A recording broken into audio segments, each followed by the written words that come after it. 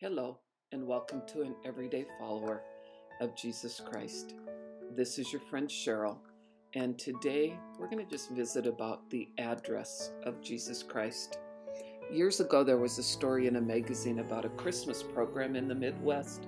The city council asked one of the first citizens of the community to be in charge of Christmas cheer that year.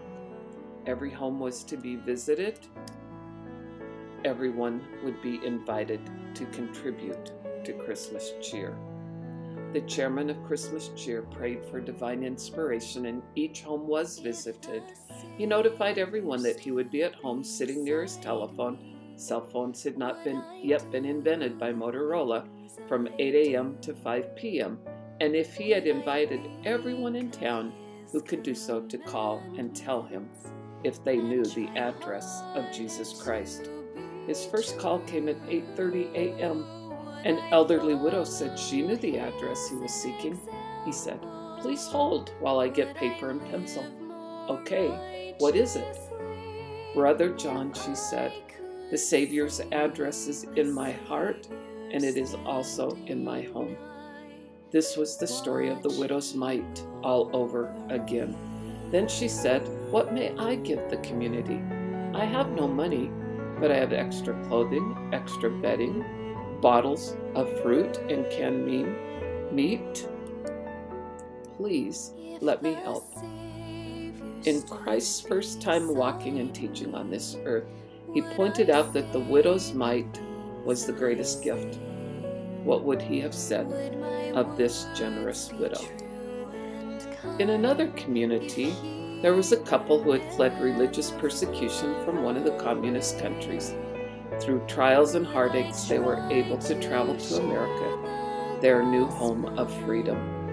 This couple, well along in years, were facing the Christmas season alone. But they would not be alone. The Spirit of Christ compensated for lack of family ties.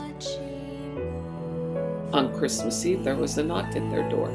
As they opened the door, many voices rang out, "Merry Christmas! Merry Christmas!" followed by the singing of beautiful Christmas carols by a group of teenagers. They were invited into the home, and into the room they brought a Christmas tree complete with lights and decorations, accompanied by gifts galore and food. In moments it was set up in this home, where the lovely old couple embraced each other with tears streaming down their cheeks.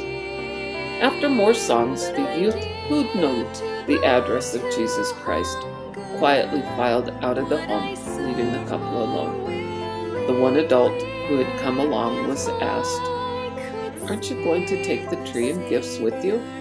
"Oh no," he replied, "this all belongs to you. This is our Christmas gift to you." The elderly couple could no longer speak, for their hearts were full. Adaptation from Leland E. Anderson's Stories of Power and Purpose. My friends, we too may be seekers of the address of Jesus Christ. He who said, "The Son of Man hath no place to lay his head," also reminded us, "Inasmuch as ye have done it unto the least of these, ye have done it unto me." The address of Jesus Christ is found in our hearts and hands as we seek to bring Christmas cheer to those less fortunate than ourselves. Today is a good day to spread Christmas cheer. Won't you join me? Until next time, God be with you.